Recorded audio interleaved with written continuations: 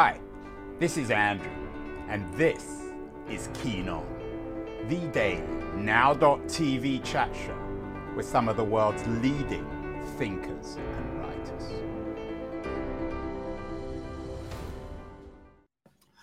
Hello, everybody. It is Thursday, October the 13th, 2022. Books about Jewish banking families are like London buses. You wait and you wait and you wait. They don't come. And then you get three of them all at once. The first one was on the Morgenthau's. We did a show with Andrew Mayer, a very important new book, a significant book, 1,000-page book by the distinguished journalist. It's getting great reviews. There's also a book on the Sassoons, which I think we're going to do an interview with, the family of the Sassoons, the banking family known as the Rothschilds of the East, the book by Joseph Sassoon called The Sassoons, the Great Global Merchants and the Making of an Empire. And the third book is on the Safras, or at least Edmond J. Safra, A Banker's Journey, a book about the great Lebanese Middle Eastern banker, Edmond J. Safra, by my guest today, Daniel Gross. Daniel, welcome. He's joining us from his home in Connecticut. Daniel, was it just coincidence that there were these three books on Jewish bankers all at the same time? The Morgenthau's, the Sassoons, and the Safras? I think it was a coincidence. And there's a fourth book called The Last Jewish Kings of Shanghai, which is also about the Sassoons by a different author that came out about 3 years ago that traces their journey from Baghdad to Bombay to Hong Kong. And Edmond Safra, who I write about in this book, his family had connections to the Rothschilds. I've seen their correspondence going back to the 20s and the 30s, and they had connections to the Sassoons as well. The Maya book, and I'm sure you're familiar with it, Dan, really focuses on the commitment to the public sphere, to the public ethic of public service. What is it about Safra that drew you to this project? You're a much published financial journalist. Why have you dedicated so much of your time to a book about Edmond Safra? I guess there are a couple reasons. First of all, thank you for noting. I've done a bunch of books about the economy and sort of think books. This is really the first biography I've done. And there are a few things. Edmond Safra is a kind of signal figure in both 20th century financial history. He founded 4 banks on 3 different continents. He was born into a banking family, but he also, built up a multi-billion-dollar fortune on his own with a particular style of banking through the 90s until his death in 1999. And as important, and maybe even perhaps more important, he was an iconic figure for the Syrian and Lebanese Jewish community. And myself, my mother our family comes from Syria. My great-grandparents came from Aleppo. Aleppo is a storied Jewish community that dates its presence back to the 3rd century AD, largely destroyed now. But Edmond Safra was a Halabi, an Aleppan. And so this combination to me of someone who's interested in financial history and someone who was also a Syrian Jew who traces his ancestry to Aleppo and saw the kind of displacement, the tragedy this community suffered, and in many instances, the triumphs it achieved. Edmond Safra was this figure who, in the absence of an organized community, people from Aleppo were displaced and the Beirut Jewish community was displaced, functioned as a kind of one-man community council and support group. So in the 60s, 70s, 80s, and 90s, wherever people were regrouping in Brazil, New York, Panama, Europe, he would support them in building a synagogue, literally helping ransom the last 4,000 Jews out of Syria in 1994. I write that he's a kind of a combination of a Rothschild, a Warren Buffett, because the stocks of his banks, which were public, had 25% annual returns over 25-year periods.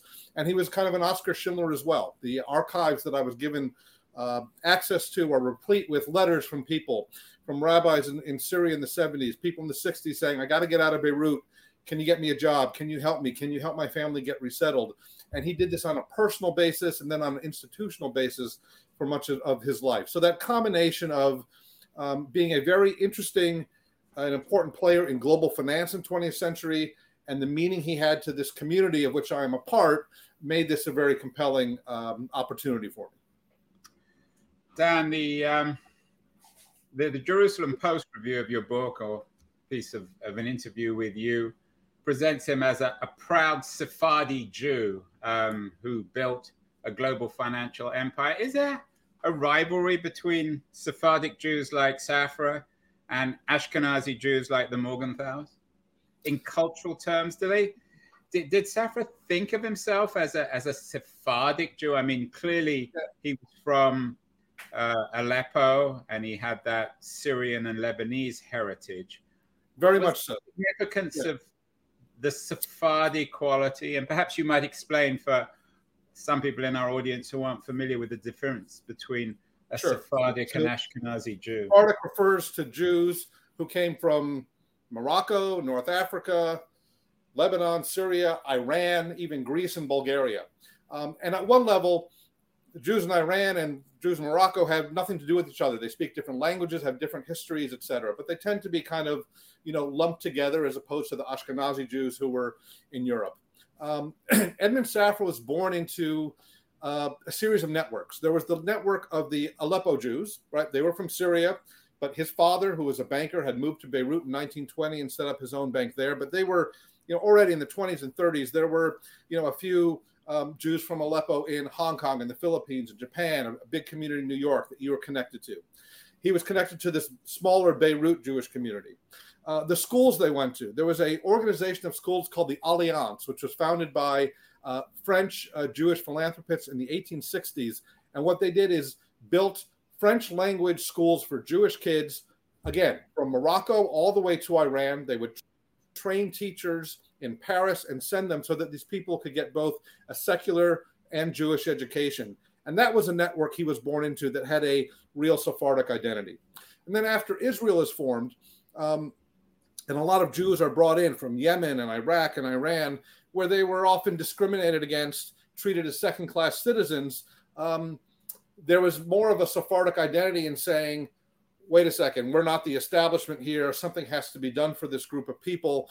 And so Edmond Safra was, at first a champion of Syrian and Beiruti Jews. And as he grew and grew into his role and grew into his fortune, applied his philanthropy to Sephardic Jews more generally. So if Egyptian Jews were having some problems trying to preserve a cemetery in Egypt, they would go to him. If there was a small synagogue in the island of Rhodes that needed someone to a cantor for high holidays, he would write a check for them to go there. And in Israel in the 70s, where Sephardic Jews, maybe only 2% were going to college, he started a foundation to encourage, and endow scholarships for, broadly speaking, Sephardic Jews to attend college. So if you asked him, he wouldn't say my primarily identity is as a Sephardic Jew. It's I'm a Halabi. I'm an Aleppan. I'm a Beiruti. And then it was this sort of larger community that he grew into, where he had this self-identification. And as far as like a rivalry with sort of Ashkenazi Jews, I think Edmond Safra in his lifetime, he went from Beirut to Milan to Brazil to Switzerland to New York, and everywhere he was something of an outsider. And especially in the U.S., where the community is overwhelmingly Jews from Europe, a very small number, he did feel like an outsider and did feel like, not that they were out to get him, but he felt like more comfortable with the people who were from his own world. But the Rothschilds, of course, he was close to them in 1972. His Swiss bank went public on the London Stock Exchange. It was the largest public offering at that time in the post-war era. And N.M. Rothschild was the bank that took it public. And at the press conference, one of the Rothschilds stood up and said, we know you. Our fathers knew your fathers. Our grandfathers knew your grandfathers. They were trading gold with each other in the 20s and the 30s. So it was less a rivalry and more collegial at that level. We haven't done anything on the Jews of Lebanon or Syria, but we've done a lot of shows about the politics, the complicated, tragic politics of the Middle East, particularly since 1979. One with a Lebanese journalist, Kim Khattas, called Black Wave. Another with a Palestinian, a displaced Palestinian writer. Hala Alyan has a book out called The Arsonist City. Many shows about Israel and the problem of Palestine and the whole issue of land there. Was Safra, the way you've presented Safra so far, did he only see the world in Jewish terms? Did he only care about Sephardic Jews? Did he commit money and time to the suffering of non-Jews in the Middle East? He was a man who had, you would say, several identities. He had Brazilian citizenship. He was a resident in Geneva. He had a home in Monaco. He had a huge bank in New York, but only would spend a few months a year there. But the identity he clung most fiercely to was that of a Lebanese, of a Beiruti. So he was born in Beirut in 1932. I had access to his family and corporate and personal archives, which is full of these wonderful letters and communications from the 1940s, 1950s in Beirut, which was a special place. The political settlement that had been worked out was one in the 40s that incorporated the Sunnis, Shiites, Maronites, Druze. There was much greater sense of coexistence. Well, I mean, let me jump in here, Dan.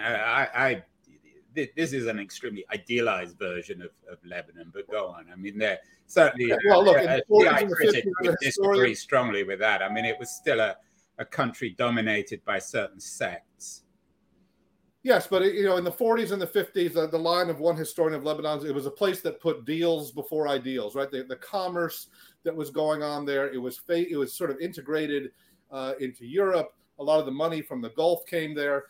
When they had at Passover every year, the Jewish quarter, thousands of people would come out, and the religious leaders and the political leaders of Lebanon would come out and participate. This is going into the 50s. Lebanon was the only country in the Middle East whose Jewish population actually increased after 1947 because so many Jews fled from Syria and stayed in Beirut. It was hospitable to them through the 50s, in the 60s, in a way that Egypt and Iraq and Syria were not. But he clung very fiercely to his Lebanese identity. He named when he had a yacht in the Mediterranean, he called it Aleh. Aleh was the mountain resort outside Beirut, where they would go in the summer. His father had founded a bank in Beirut in 1920. It was called Bank Jacob Safra. They changed its name to Banque de Credit National, BCN, in the 50s. He refused to sell it. Even as he left Beirut through the Civil War in the 70s, through the Israeli invasion of the 80s, he held on to this tiny bank that his father had owned, and he owned it at his death in the 1990s. There are plenty of documents of him being a supporter of the American University in Beirut, giving lots of money to the Red Crescent. So he clung very fiercely to his... How was he perceived in Lebanon, particularly within the Shiite community? I mean, presumably in Lebanon, everyone has friends and everyone has enemies. Presumably not everybody loved Edmond Safra. Now, I would imagine that not everybody did. One of the interesting things is that he, through the 60s and the 70s, because a lot of his business was in Beirut, and because he was doing a lot of business with people in Kuwait and Saudi Arabia and Syria, and because there were blacklists, he didn't make investments in Israel, for example. I mean, he would donate money to charitable organizations, but he would not be publicly identified in the 60s and 70s with doing business. He didn't invest in any banking entities in Israel. He didn't want to have public investments in Israel precisely because he wanted to preserve the viability of the business he had in Beirut and also in Syria and in Saudi Arabia and the Gulf. So again, he felt himself connected to that world in a business way, for much of his life, even after he had ceased to live there. In the 50s and 60s, and even early into the early 70s, he was in Beirut for business quite frequently. Was he a Zionist?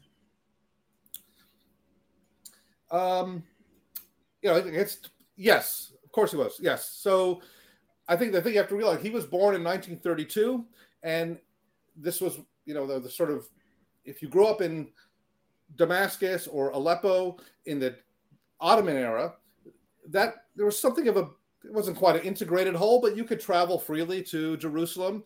There were Syrian rabbinic dynasties who were in Jerusalem. There were Syrian yeshivas in Jerusalem that his family was supporting, again, before the state of Israel. The Jewish community in Beirut was a little more low-key when Israel's founding. There was an armistice with Lebanon, and there was a kind of, tenuous existence there for a while. He would support, again, I have the documentation, support charitable organizations, resettlement efforts in Israel in the 50s and 60s, but usually quietly. He met and knew Israeli politicians, and it was later in his career in the 80s and 90s when he began to more publicly identify, the first time he visited Israel was in 1981. He had built a synagogue for his former rabbi from Beirut who had fled there. That's astonishing. I mean, so he was born in 1932. He was born in Lebanon. He spent most of his life in the Middle East. And the first time he ever went to Israel was in 1981. Well, I should say the opening scene of the book is in 1947, where as a 15-year-old, his father dispatches him to Milan to go start trading and do business. And the way you got from Beirut to Milan was he drove to Lod Airfield, which is now where, Ben Gurion Airport is outside of Tel Aviv. So he drove there. This was the fall of 1947, and flew from there to Rome. So that was then Israel, although the country had not yet been declared. So he was in Palestine. He was in that area in 47, but did not go to Israel for the first time until 1981. What was the family's relationship with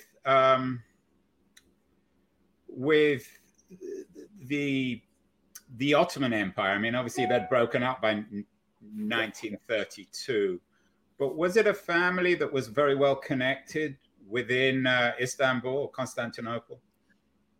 I don't think they were well connected within the government or the sultans. They were not at that level, but they were very much a product of the Ottoman Empire. So the Safras first come onto the scene as far as documentation in the 1860s, 1870s.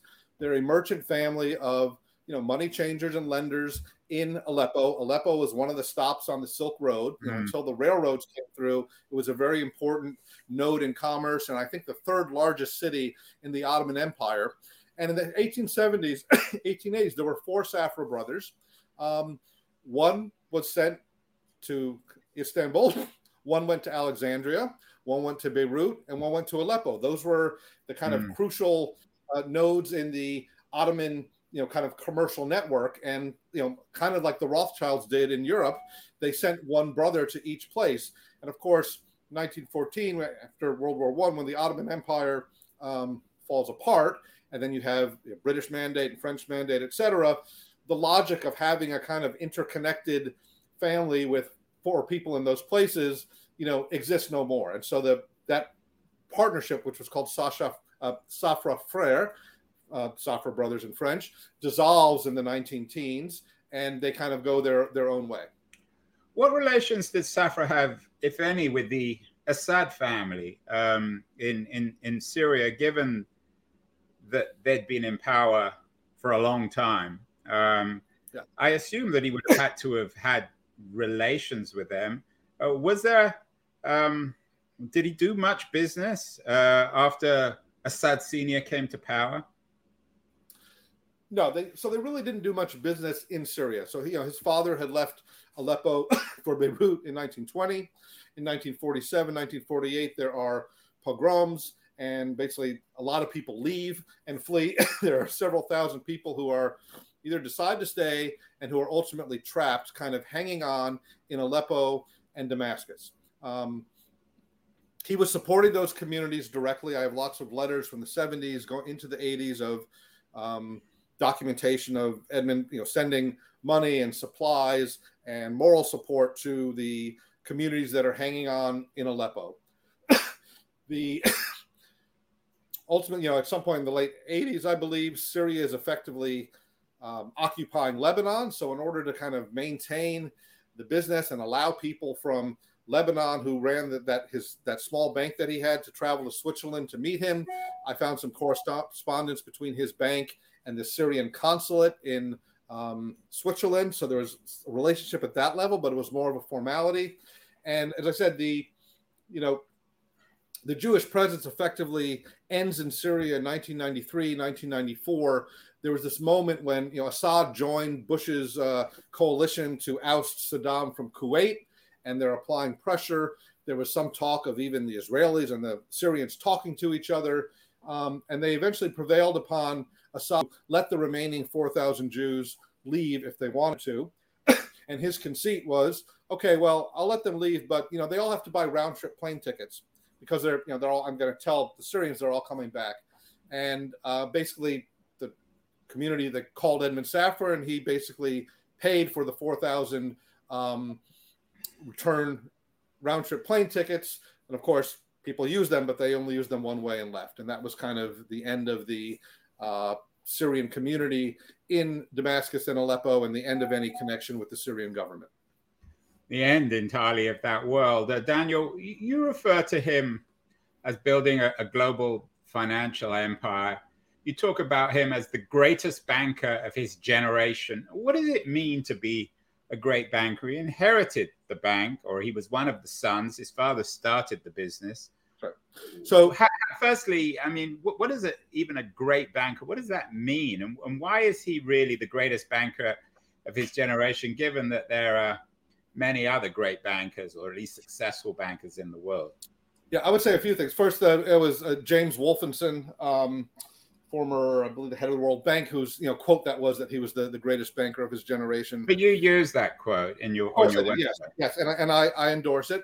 Secondly, having covered the financial crisis and the savings and loan, in the U.S., it's hard to actually think of a lot of great bankers. And Dumb Money and Better, Stronger, Faster. So you're familiar with the flimsy financial. I interviewed a lot of these people, and there are a lot of not so great bankers, especially the people who ran some of the largest financial institutions in the U.S. in the 80s and 90s and the aughts did not exactly distinguish themselves. A lot of these banks went bankrupt and had to have bailouts.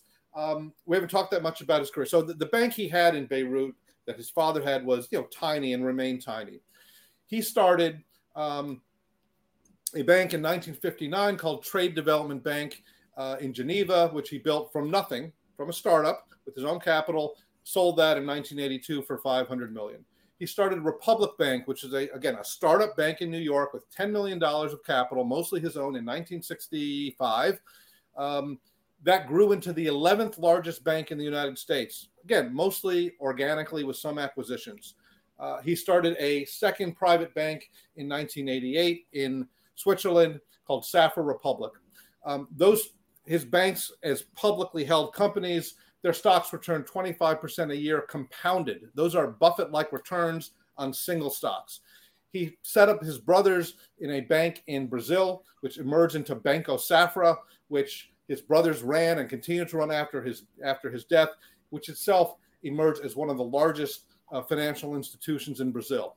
These banks were connected. They were integrated in certain ways. And he had a totally differential view of banking from people in the U.S. He didn't believe in deposit insurance because there was no deposit insurance in Beirut. He believed that his job was to protect the depositors first and to lend money second. And he didn't like his banks in the U.S. didn't really make consumer loans. They didn't make mortgages. They didn't dabble in credit cards. He would take the depositors of people in middle-class neighborhoods in Brooklyn, and he would make loans to the Venezuelan Central Bank of the Philippines. Again, this is an era, 60s, 70s, 80s, when central banks always paid back their debt. There were no sovereign defaults in these eras. He lended money that was loans that were guaranteed by the World Bank and the IMF, lower interest rate, but he wouldn't have to worry about them getting paid back. He did a lot of trade finance. They had a large business in moving banknotes around the world and in gold. So he did all these banking activities that were very vital to the lubrication of trade, but it really avoided and minimized the personal risk because he owned 30% of the stock of his bank. He believed in the banking world that he came from that the banker was responsible for anything that went wrong with the depositors. And he always had incredibly low credit losses. And people could never understand how it was that he made money because he had very low credit losses. He didn't use a lot of leverage. and yet his banks were rather profitable. And I think that combination of having started 4 different banks and having run them on such a profitable basis and having guided them unscathed through this era of booms and busts and bailouts and having very few credit losses, all those speak to putting him up there with any of his peers as a successful banker. He sounds almost too good to be true, Dan. A couple of questions here. Are there any scandals associated with his career? And where would you be critical of him? What areas of his life or his business life are open to criticism? Because bankers these days don't have good reputations. They're not all, of course, Bernie Madoff, but many of them, as you've suggested earlier, are morally quite dodgy. I would say, this book ultimately, and, so he's in 1999, he sold his 2 banks that he owed to HSBC for $10 billion and walks away himself with $3 billion. But for him, it was a tragedy. And this book is ultimately a tragedy on a few levels. And I'll get to sort of his kind of weaknesses or areas where he fell short. One tragedy was that, he got Parkinson's when he was in his early 60s, and basically at the time of his death, he was 67, really could not function at the level necessary to run this empire that he had built. A second tragedy, he got married later in life. Typically, Syrian men will get married at the age of 28 or 29 to a much younger woman and have several children. He didn't get married until his 40s. He married his wife Lily Safra, who was also of that age and had her own children from before. And the reason this is important is because, again, in Edmond Safra's world, every business was by definition a family business. Even though his banks were publicly held, the idea was that your children carry on the business, and he viewed banking as, this was a trust that he had inherited from his father that he would pass on to his children. But he didn't have his own children. And so he didn't have anybody to bring into the bank, and he couldn't really, just wasn't in him to kind of cultivate a successor, to name a CEO to replace him. So he ultimately couldn't figure out a way to have his banks succeed beyond his life, which is why he sold them. And so that is I would say that was a kind of weakness, and probably a reason, his primarily legacy is philanthropy, because when he died, he left most of his assets to a foundation, which has been giving money away to educational and medical research and Jewish causes for the last 20-something years. But he sold his banks in 1999 to HSBC for cash, and that was the end of his banking career, and that was the end of Edmond Safra as a banker himself.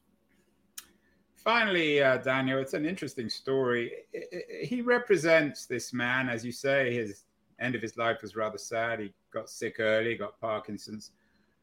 He sold his banks, but he represents a lost world, the world of these, they weren't global, but international bankers from the ex-Ottoman Empire, the world of Aleppo, which is destroyed now through the Syrian civil war, through the Jews outside Israel of the Middle East.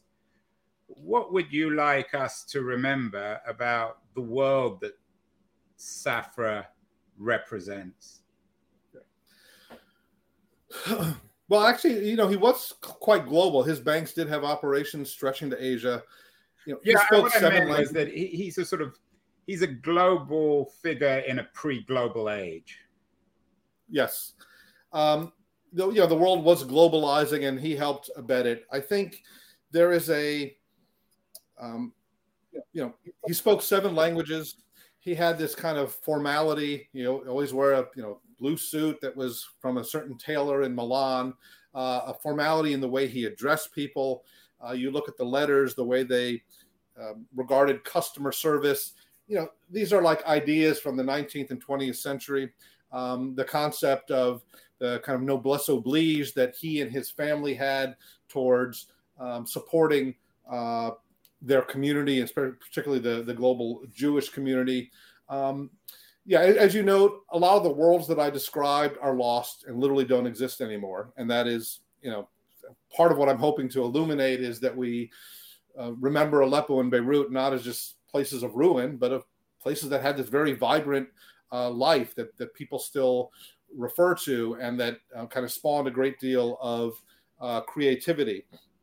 And I think, also quaint is his notion of what the point of finance was and what the point of banking was. It was at some level, a very defensive view, which is, if you live in a world where you have to flee, where you always have to have a suitcase packed because you might leave, your dignity rests on having some access to cash and knowing that it's safe, in having a place where you could pray and be secure in your body and secure in your religion.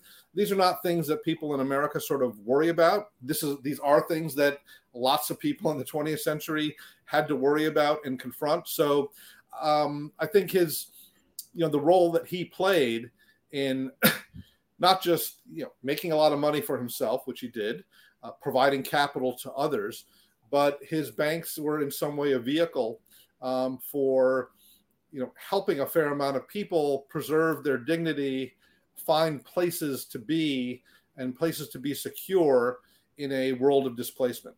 I suspect he would have been very perplexed and suspicious of cryptocurrency. I would imagine, yes. He was not, he was not enamored. He didn't really like the stock market. I mean, he had obviously the stock of his own company, which he owned a lot, but he didn't have like a huge portfolio of other stocks. He didn't his bank was very late to offer his private banking customers mutual funds and things like that, because they could go down, and he felt responsible if the market fell 10 or 15%. Republic Bank never had much of what we would call a Wall Street business, like, underwriting and proprietary trading.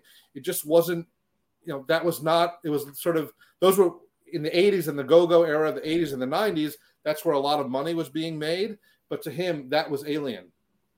Well, it's an interesting story. Congratulations on the book, Daniel. A Banker's Journey, how Edmond J. Safra built a global financial empire, a world that no longer exists, a fascinating character, a romantic character from the Middle Eastern past. What other books would you suggest? I'm assuming you've read the Morgenthau book, which is good. Yeah. I haven't read the Morgenthau book. It's 1,000 pages. You probably need a few weeks to read it. I think this idea of, when we see books like this, or the Morgenthau book, or even the Sassoons, that there's something kind of quaint about this notion of a connection between, business, multi-generational business, and service and public service. And it seems very old world, but it's worth recollecting that Morgenthau was the DA of New York City until just a few years ago. My first job in New York was covering the courts downtown for Bloomberg, where he was the DA. So, we tend to I think historicize these families and their businesses, but they're actually very much with us today. Yeah, well, presumably had Safra had kids, maybe they would have ended up in public service. It's possible, but these people, I think were born and bred to be bankers. It was sort of fed into them to their youth. His two younger brothers, again, built this very large bank in Brazil, and their children are all in the banking and financial management industry.